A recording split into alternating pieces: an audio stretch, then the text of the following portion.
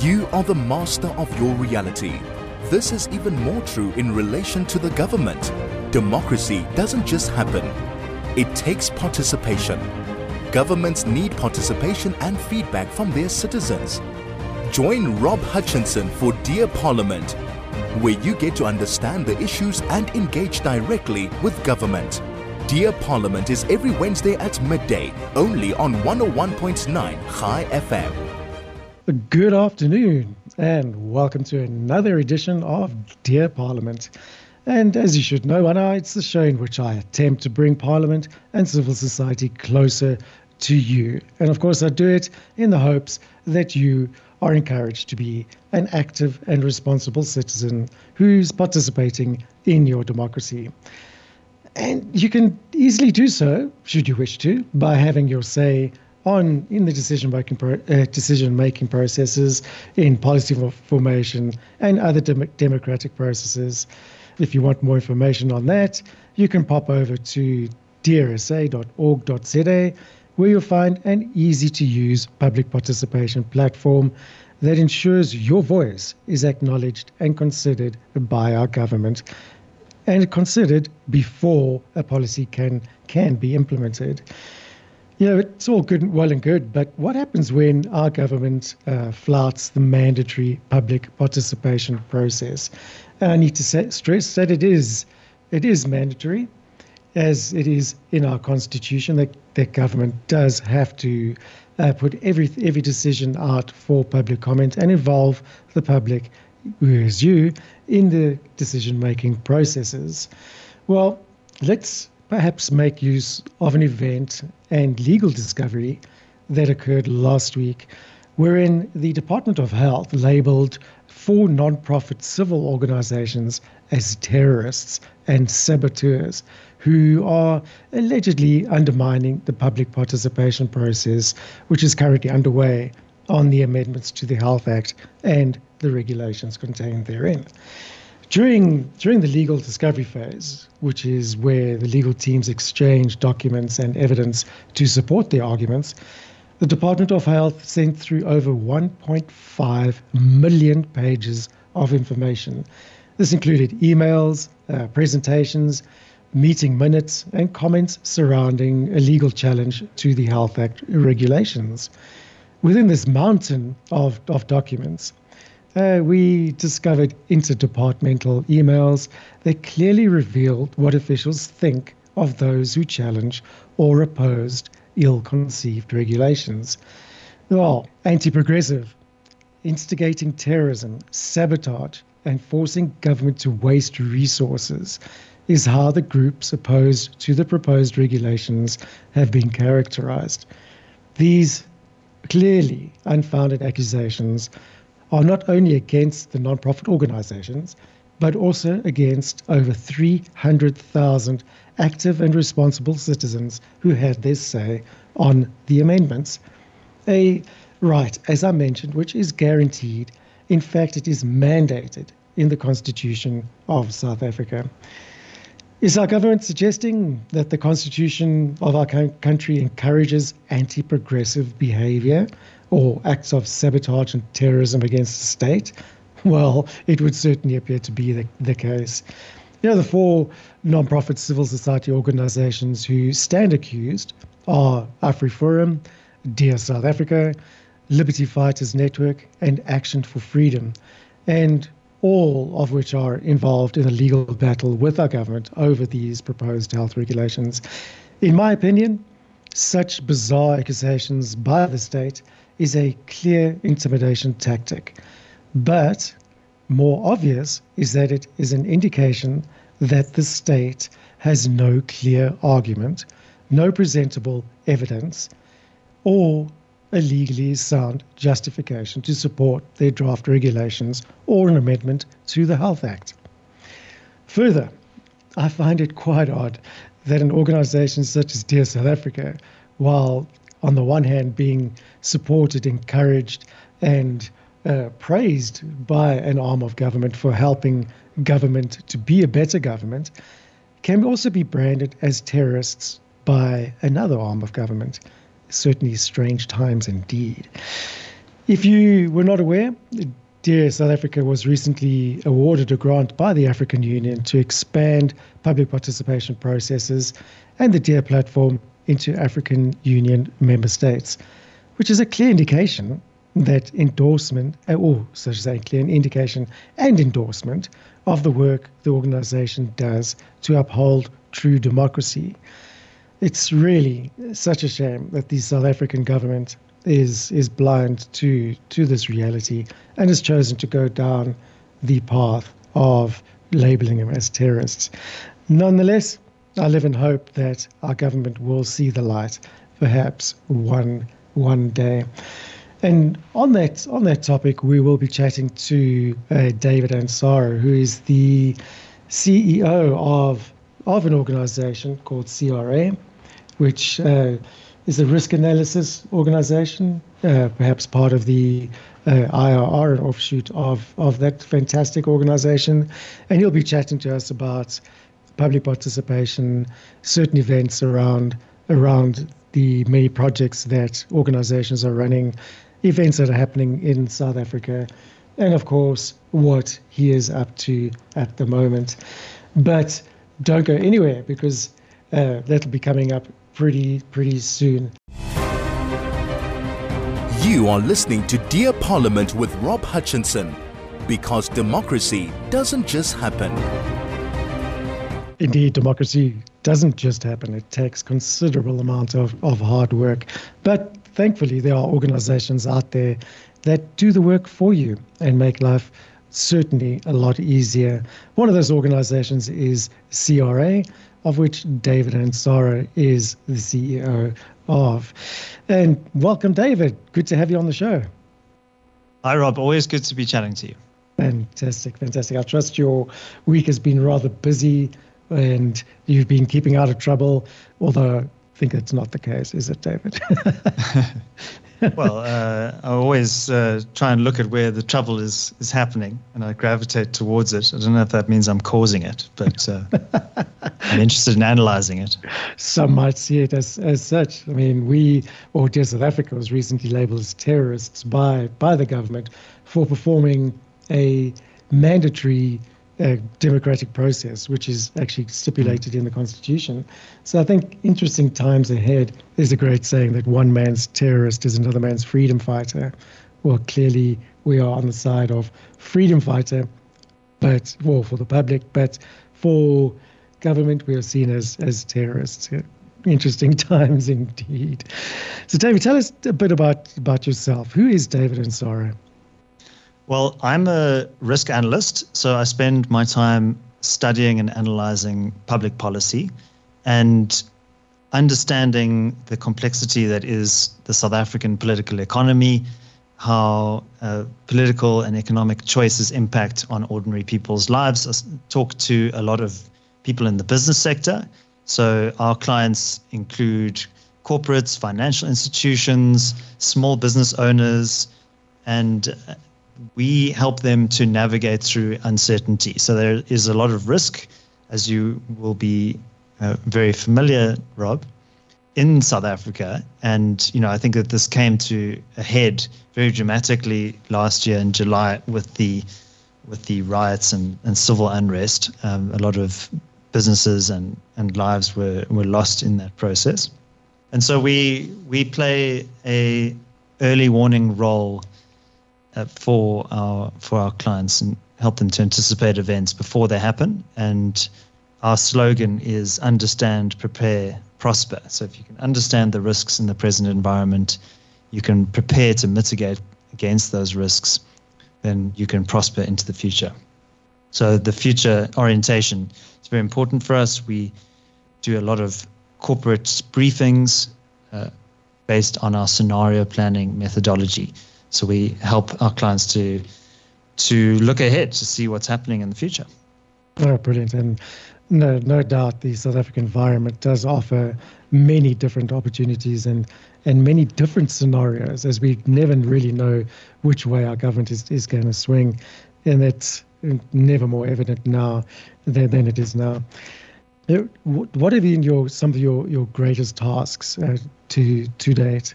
So I think one of the one of the principles that we try to convey to our clients, and I think there is this narrative that South Africa is in desperate need of political and policy reform, and we would certainly echo that.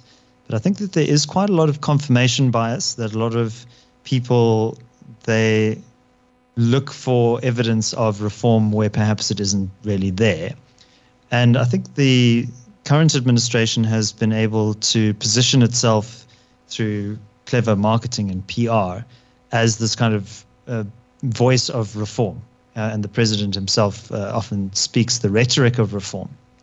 But what we try to convey to our clients is that we don't think that there is very much evidence for that in South Africa. And I think there are many reasons for that, and we can get into it. But, if you look at all of the major sectors in South Africa's economy, be that manufacturing, mining, energy production, the ability of employers to hire and to fire workers based on their labor needs. So the labor regulatory framework is very constrained. The fundamental principles like property rights are often openly questioned by the government. So we had this very protracted process, this discussion around expropriation without compensation. The proposed constitutional amendment was voted down in December 2021, but this EWC debate still rages on in the background. There's this proposal for a land court bill, which would essentially bring in EWC through the back door, give this body extensive powers. So, if you look across all of these sectors, you're not really seeing the evidence for reform. And there's a reason for that, which is that policy is downstream from ideology. And the ideological convictions of the government are very socialist in orientation, very statist. So they see the state as playing a central role in managing and commanding economic activity, which creates a whole lot of perverse incentives. It creates sometimes second-order effects that you can't always anticipate. And it also gives government bureaucrats an exaggerated level of control over economic affairs. We would say rather let market forces determine economic activity. The state should play a minimal role, it should be managing law and order and the rule of law and protecting the sovereignty of the country, perhaps creating a sound infrastructure base and light touch regulation, but shouldn't be the kind of central actor in society and in the economy. So that's, I think, one of the biggest challenges to convey to our clients and to the broader public is the reasons for the lack of reform. And we see some fiddling at the margins here and there, some spectrum allocation or 100 megawatt ceiling on private energy generation. But these are kind of not even 1% of the reforms that are needed to unlock growth in South Africa. No, that's all well and good, but our government keeps talking about reform, and it seems to be a common political subject that's bashed around there, or a political term, not even really a subject. But where is this reform happening, and why does government view their definition of reform differently to what true reform really is? So I think reform, it's perhaps a bit of a weasel word. It depends on who's saying it. It can have a variety of different meanings. But what I would stress is that reform is not like a buffet where you can go and pick one or two reforms that take your fancy. It's a 5-course meal, and you need to do everything that is needed. I mentioned property rights, so you can talk about South Africa being open for business, and you can have investment conferences and you can get all sorts of pledges and commitments. But if you're not doing the basic communication around, well, listen, this is a safe place to do business. We encourage you to come here. We will respect the sanctity of your operations. You will be able to earn money here. I think that's sometimes the point that's often missed in these discussions. It's like, well, fundamentally what is needed is that businesses must be incentivized by the profit motive. If they can't make money in South Africa, they're not going to come here out of a sense of charity or goodwill towards South Africa. They want to make a return on investment. That's their number one priority. So I think there's perhaps a failure to understand that. I think the president, he's a very wealthy man, but he's never run a business as an executive or managed a business or started a new enterprise as an entrepreneur. So, and I think that that's the case for many people within the government. And, we can also get into the role that organized business plays as well, Rob, in this kind of policy debate. But, I think also in many respects, what we try to do at the CRA is to not only analyze the risks in the current environment, but provide alternative policy frameworks that could achieve meaningful economic growth and prosperity in the country. So, we can get into what some of those might be a bit later. But, I think that there is a fundamental ideological orientation that is hostile towards business, that sees business as something that the state gives permission to or needs to support in a targeted way. The motor industry, I think, is a good example. Billions of rands, I think up to 20 billion rand over the last 20 years or so has been allocated towards the motor industry through subsidies and so on. So, and now we also see the state pursuing a localization strategy, and localization always sounds very nice, but what it means in practice is putting up tariff barriers, giving preferential access to local firms that are perhaps not that competitive, and that all ends up being at the expense of consumers, and basically elevates the costs of doing business in South Africa. It certainly does, and you kind of wonder who's actually advising government on these matters, because clearly government doesn't come up with these ideas by themselves. Especially our government. I don't believe there's a capacity in that. As you say, Ramaphosa might be a wealthy individual, but certainly not a good businessman. And I think we've seen that throughout the ANC government. Lifelong politicians and freedom fighters definitely do not have a good business sense, which is kind of worrying, because the policies that they do seem to be adopting are detrimental to the country, yet they are going ahead with them. Surely they should be looking at the long-term effects rather than the short-term effects. Have you had any presentations to government which have been successful or successfully adopted?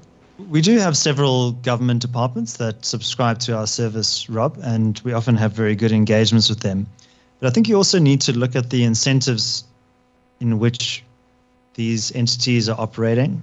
And, I think you have to kind of think of, well, Mr. Ramaphosa, to take one example, he was involved in the business sector, but now he's involved in politics, and politics has its own set of incentives. And, he has certain constituencies within the party and within the country that he needs to serve in order to sustain himself in power.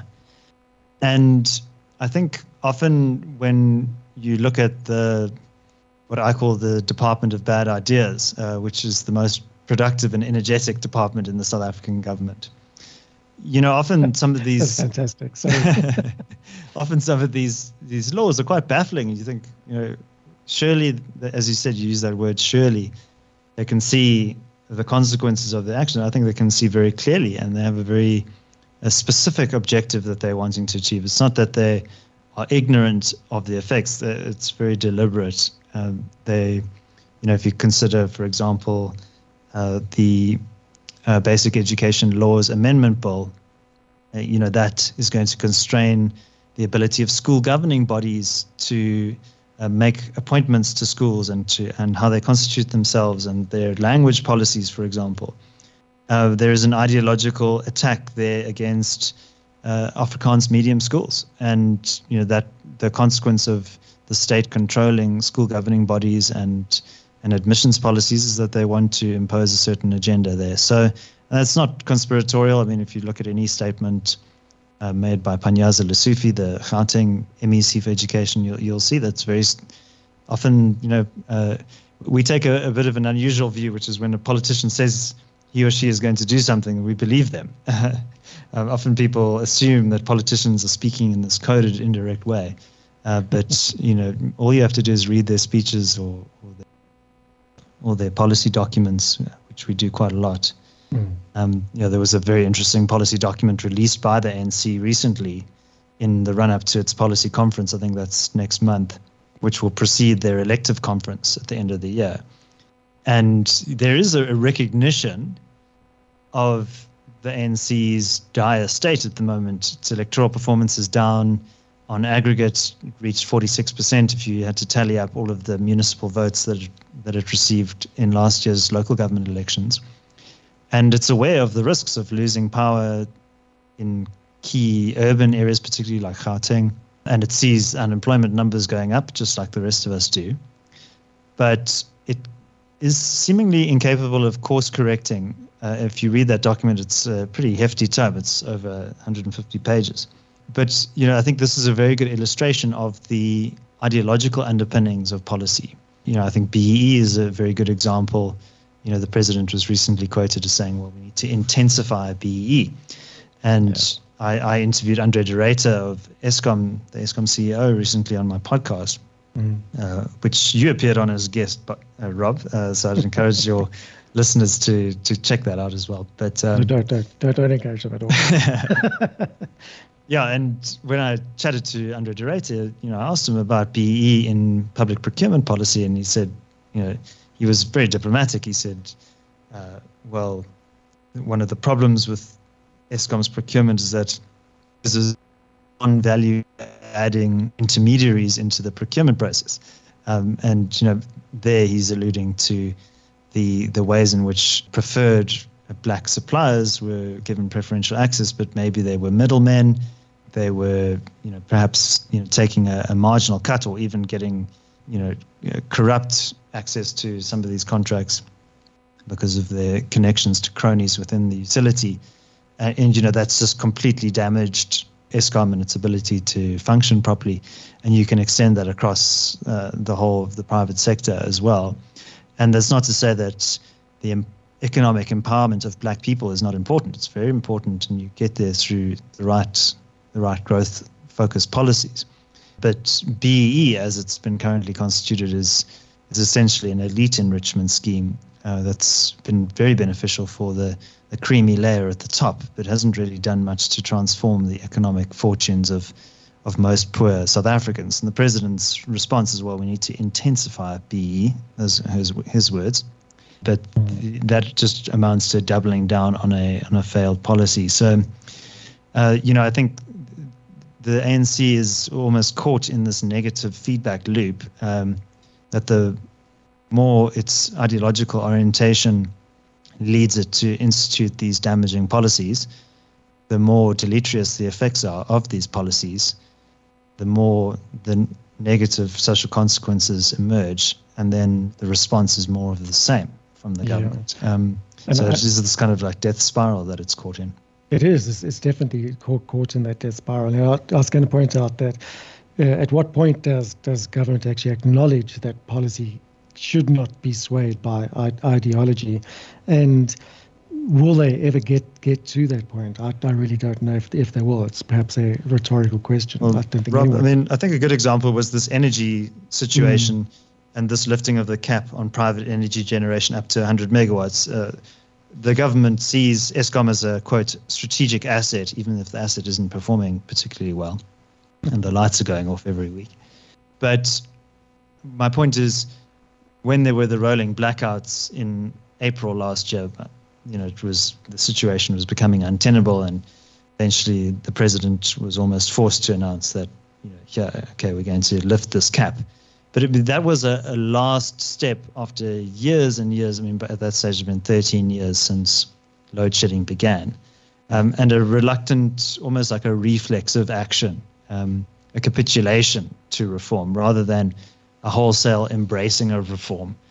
And, I think if we look at that as an example, I mean, I asked Andre de Ruyter, well, why do we even have a cap on private energy generation? Surely if an entrepreneur is willing to take a risk. Yeah. This was his response. He said he doesn't care either way. If somebody wants to build a 5,000 megawatt private energy facility, then they're happy to take that risk and to finance it, then why should the state stand in the way? So even with that example, you still see this residual attitude of, well, no, we still need to give you permission to do this. And, if you really think about it, Rob, why should the state have this sole mandate over energy production? Like, what's stopping me from generating electricity and selling it to you? That seems kind of arbitrary and unfair. So, or anything, in fact. I don't think it should just be limited to energy. I think that could be said for any industry in the private sector. The private sector has way more experience at operating, running at a profit, and sustaining service delivery issues rather than government does. I have to ask, David, what is it? Just incompetence within government spheres, or are there other more nefarious reasons behind their seemingly pursuit to fail?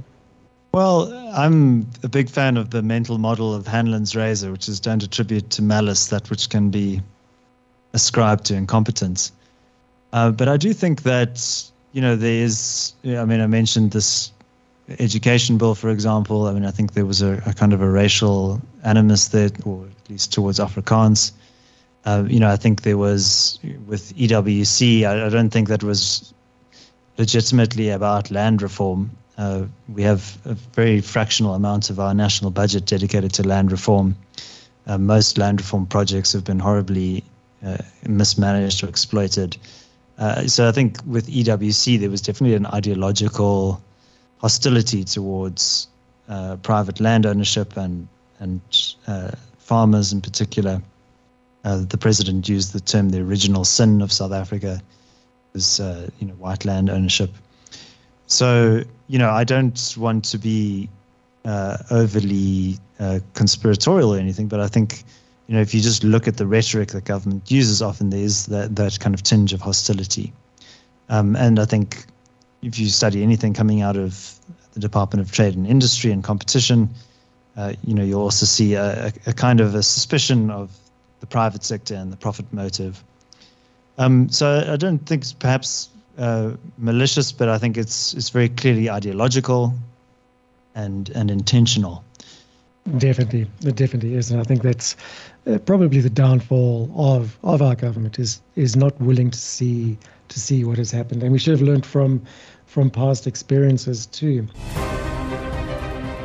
You are listening to Dear Parliament with Rob Hutchinson, because democracy doesn't just happen. And welcome back to 101.9 High FM. I'm chatting today with David Ansara from the Centre for Risk Analysis about some rather interesting developments and insights into policy formation, why government doesn't listen, always anti-reform, although they claim to be pro-reform, and a whole lot more. If you've only just tuned in now, you can catch up with the podcast, which is available on Spotify or on our website at www.highfm.com. And while you're there, check out a few of the past episodes, and there's some rather interesting guests there, which I'm sure you would love to listen to. So, David, welcome back. And we kind of trailed off there, but I'd like to focus on more about what's ahead for South Africa. What do we have in the pipeline? Is there anything exciting coming up? And do we see a prospect for real positive change? So, Rob, I think the next 2 years are going to be critical for South Africa's future. And the reason for that is, as we were mentioning, the ANC government is sort of running out of ideas. The policies are not working. Just in the ad break, you were talking about the Youth Day event that Chai FM is going to be having. And, I think it's quite sad and tragic to note that youth unemployment, the unemployment rate is sitting at about 65%. So that's for those 15 to 24. And, so basically you're more likely as a young person to be unemployed than in a job in South Africa. So that's a huge social powder keg, for example. And so, a lot of these young people have prospects for the future. They want to find work. They want to start a family and all those things. But at the moment, they're kind of locked out. So that's just another symptom. And there was, I think, a very seminal event last year, which was those local government elections. And I think that those elections really broke the idea of ANC hegemony, that the ANC is the only show in town and that they are necessarily always going to be a part of government in South Africa. And what we always thought, and a lot of analysts thought this too, was that one day a challenger would come, a single big party that would kind of grow to a size and scale that would eventually challenge the ANC's dominance. But instead, I think what we're seeing is the emergence of multiple parties representing perhaps divergent interests, sectional interests. We've seen the rise of Action SA. The DA still has pretty decent vote share, north of 20%. KZN, we've got the IFP, which, although not as strong as it used to be, is still a present force. And a number of other small interest group parties, regional parties that perhaps represent a particular language group or a geographical location and their specific interests. And yeah, we use the metaphor of the wild dogs here. So if you think of the ANC as being this old grizzled buffalo that's been roaming the savannah unchecked for many, many decades, it's now being threatened by this pack of wild dogs. And wild dogs are quite loud and often yap at each other and don't seem to look very organized. But if they act in concert, they can actually bring down even a big, mighty buffalo. So, I think that is a scenario that we are potentially looking at, is that this broad kind of alliance of, for want of a better term, centrist parties. But, that coalition, as we've seen in Tshwane, for example, can also involve, parties on the right of the spectrum, the Freedom Front Plus, and then also kind of on the center left as well. If their incentives sufficiently align and if they have a sense of the bigger picture, they could act in concert with one another.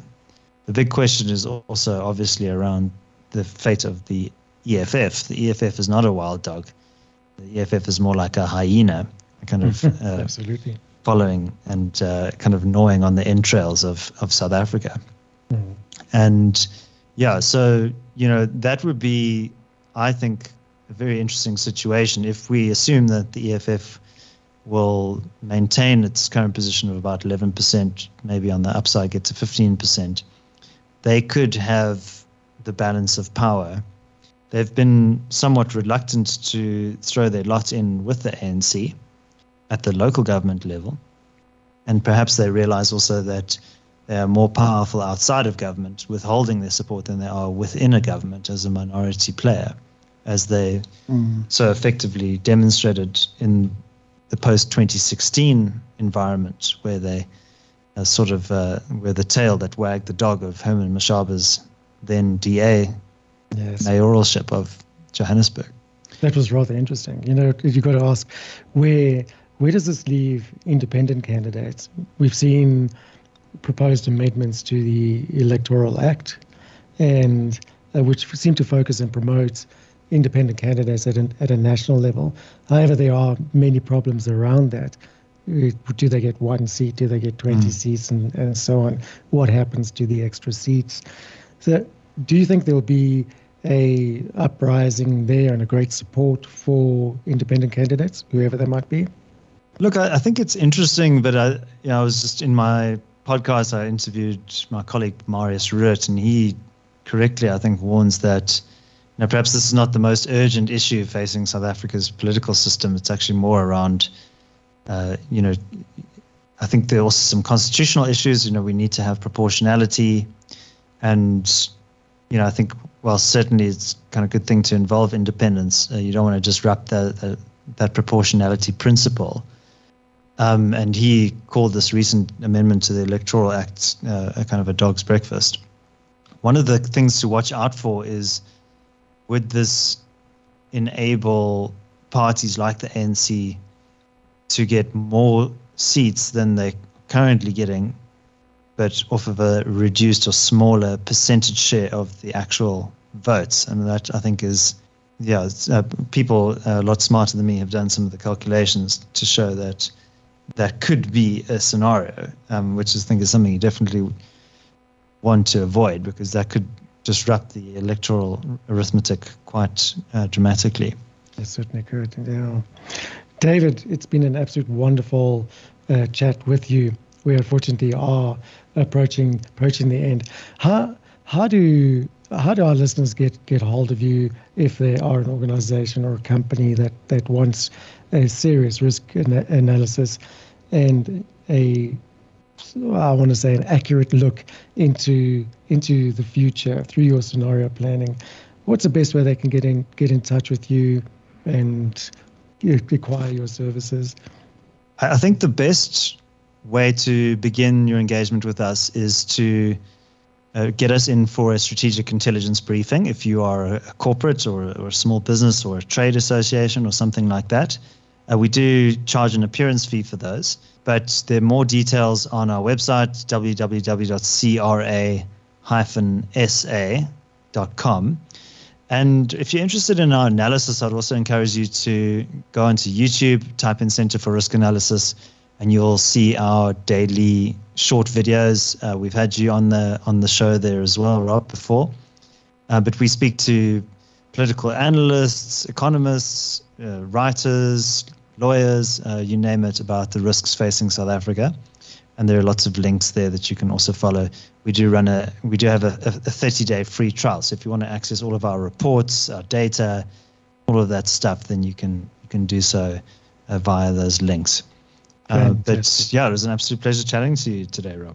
Oh, no, the pleasure's all mine. Thank you. It was an absolutely wonderful topic, which I'm sure we could actually talk on for hours and hours.